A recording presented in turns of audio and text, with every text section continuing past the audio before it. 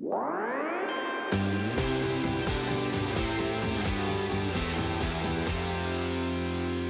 and welcome to episode number 27 of the Creative Student Ministry Podcast. My name is Michael Wallace, and my goal is to help your ministry become even more creative, strategic, and effective so that you will make even more of an impact as a ministry leader. Last time we introduced this topic of budgets, and I could feel your excitement welling up with this most fantastic of concepts.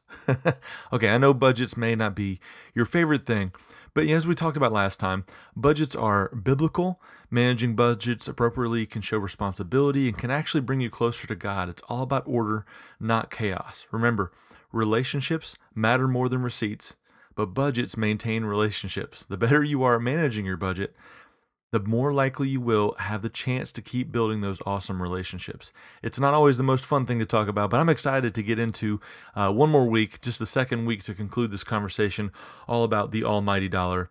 And I wanted to give you some tips that I have learned about how to manage a budget and keep everyone at the church happy when it comes to managing money at your church. Like I said, I know it's not everybody's favorite topic, but I truly believe that the way you handle your budgets, the way you manage your finances as a ministry can have a huge impact, both positive and negative, on your ability to do ministry and certainly your personal ability to do ministry long-term in your role. So these are just some of the tips that I've picked up along the way in the years that I've done ministry, and I hope that they are helpful for you as well.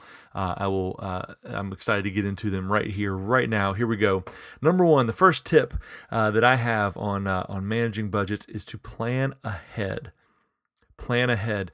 Typically in student ministry, we're not known for being great long-term planners. I think that the rest of the church probably looks at you and goes, they just think of things at the last second, or they're last-minute planners, or they're non-planners. Whether that's true in your ministry or not, I'd love for us all to just get on board with making this not a thing that people think about student ministry. So plan ahead. One of the best ways to manage your ministry budget in a healthy and responsible way is just to plan ahead. Like, when I say plan ahead, I mean like at least a year in advance of things that you need to purchase.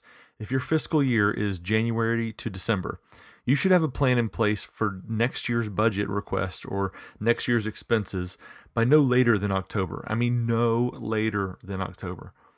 Planning on a macro level, this big level, gives you flexibility on a micro level. So, for an example, every year your ministry does an end of this year party. At the end of the school year, they have you do a big party. One of your regular service times is actually a big event, and it happens every year, and you know it's coming. You can plan that budget way in advance. You can ask questions like, how much can your ministry afford to spend? What kind of experience do you want to have? Where are you going to make your purchases? All these questions that you can ask far in advance gives you control of the one commodity that a deacon board or a finance committee doesn't need to approve, and that is time. The more time you have in planning, the more options you have in executing. When it comes to your budget, you need to plan way ahead. It gives you more options, it gives you more flexibility, and it will help you in executing all of your ministry experiences. Plan way, way, way ahead. On the flip side of all this planning, you should be able to know in advance what your spending needs will be so that when a surprise expense pops up or there's this brand new great deal for a purchase your ministry needs that becomes available, you can make those decisions with wisdom and not go back begging for more money for your ministry. Think of it this way. 6 months ago, nobody knew that fidget spinners would be all the rage. And in 6 months from now, my guess is nobody's going to have them. They'll all be broken or taken by their parents, as is happening in our house. Fidget spinners seem to be this flash in the pan thing, but no one predicted it. You didn't know that you needed a fidget spinner budget line item. But if you've planned ahead for all of your budgeting needs, then you can have the flexibility to make decisions in the moment because you've made wise choices on the macro level. You have flexibility on the micro level, and you can go get those fidget spinners that you wouldn't have known how much they cost or how many you would need, but now you can have the flexibility to do that if you've planned ahead. Planning ahead can easily make you look way smarter than you actually are. I love this concept because anyone can do this. You don't have to be a a finance guru. You don't have to have an MBA. Just plan ahead. Think way in advance. How much are things going to cost? How much are we going to need to spend? What are our budget needs going to look like? It will make you look smarter than you actually are. And it will give you a great reputation with people who are in authority over you. So plan ahead. Number two, the other tip that I have, second tip that I have, is to buy in bulk. So here's the deal. You probably have a pretty good idea what items your ministry is going to need over the next 6 months or 12 months. And chances are some of those purchasing needs are going to be repetitive, month to month, or maybe even week to week. So you can save yourself a ton of time and buy that stuff in bulk. Like for example, getting animal crackers from Costco a few times a year would save you a ton of time and money over going to the grocery store every other week. Especially if you have planned ahead in your budgeting, it should be really easy to know that like over the next 6 months, you're going to need 20 name tags every week. Instead of buying a pack of 50, check Amazon.com for a bundle of 1,000 name tags, make one purchase every year, and most likely at a cheaper per piece cost. So when you buy those things in bulk, you buy them in advance, especially if they're perishable stuff that you know you have to replenish, like name tags or food items that don't necessarily go stale.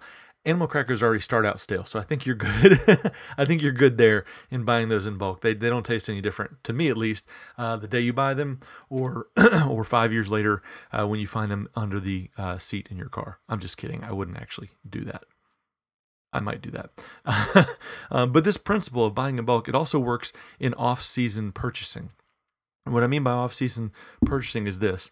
For years in my ministry, we would extend summer services by an extra hour and add programming to take advantage of this more sunlight and no school. So we'd have a regular service time, and then we'd have an hour to maybe an hour and a half, depending on the year, of extra programming that we would do. It was a lot of work. It was a lot of fun. And it really gave some great opportunity for relationships. And several of these nights, we would do this programming, and it would involve large plastic kiddie pools, right? You know the type. When you drive by Walmart during the beginning of the summer, they're kind of all laid out there, so you can see them and everybody wants to go buy them. We have one right now at our house for our 1.5-year-old daughter. She loves to go play. She calls it a bath, but you know what I'm talking about, large plastic kiddie pools. Typically in the summer, these are available, but for our ministry and what we needed in our scale of ministry and what our programming involved, we never just needed one pool. It was always like 5 or 10 or more of these plastic kiddie pools, which always led me to travel from Walmart to Walmart, trying to find as many of these kiddie pools as possible because we would need them until July. And by July, they're all gone. Walmart never had enough kiddie pools for us. So we started buying them at the end of the summer when they were cheaper, and they would get their restocks in, and then nobody needed them, so they would drop the price down, and we would get as many as we thought we would need at a cheaper price with one trip to the store, and then we'd have them in advance. And it was amazing because the week of the event, there was no chaos, at least on the kiddie pool purchasing level. There's no chaos. You don't have to waste a half a day driving around or calling around or trying to find these kiddie pools. You know you've got them because you know the event is coming and you bought these things in bulk. Buying in bulk is a great way to stretch your money and free up your calendar. And if you don't have a Costco card or an Amazon Prime membership, ask your volunteers, ask the parents of the kids in your ministry. Let them help you with the purchasing process and get them involved in doing this tangible ministry stuff that most people don't see. It will give them insight into your world and connect them even more deeply into your ministry. What a great way to get someone who is not necessarily wanting to lead a small group or be a greeter or be in the band or run sounds. Typically those 4 things are what you're looking for, right? When you're looking for volunteers, how often do you look for people to help you purchase the repetitive purchasing needs that you have for your ministry? Get parents involved. You don't need a Prime membership for your ministry. You don't need a Costco card for your ministry. If you have a parent or a volunteer that has those things, get them involved. Let them see that as a way that they can volunteer their time, volunteer their resources, and help out the ministry in a big way and save you a bunch of time and a bunch of money. Buying in bulk, it's awesome. Okay, number 3, the third tip that I have is to communicate. When it comes to budgets, communicate. If you're taking advantage of the first 2 tips and you have started planning ahead and you're looking to buy in bulk, you've got to be communicating. Whether you're communicating your plans with your boss or the finance committee or the deacon board or whoever it is at your church that needs to know about your purchasing plans, you've got to communicate with them.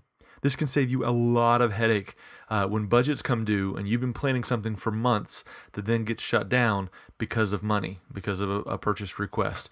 That's the last thing that you want to do, to get excited about an event, to get planned and spend time wrestling through the vision of an experience, and then to find out later, oh, there's no money for that. What would have been different if you had started communicating on the front end with the people who make the decisions about your finances?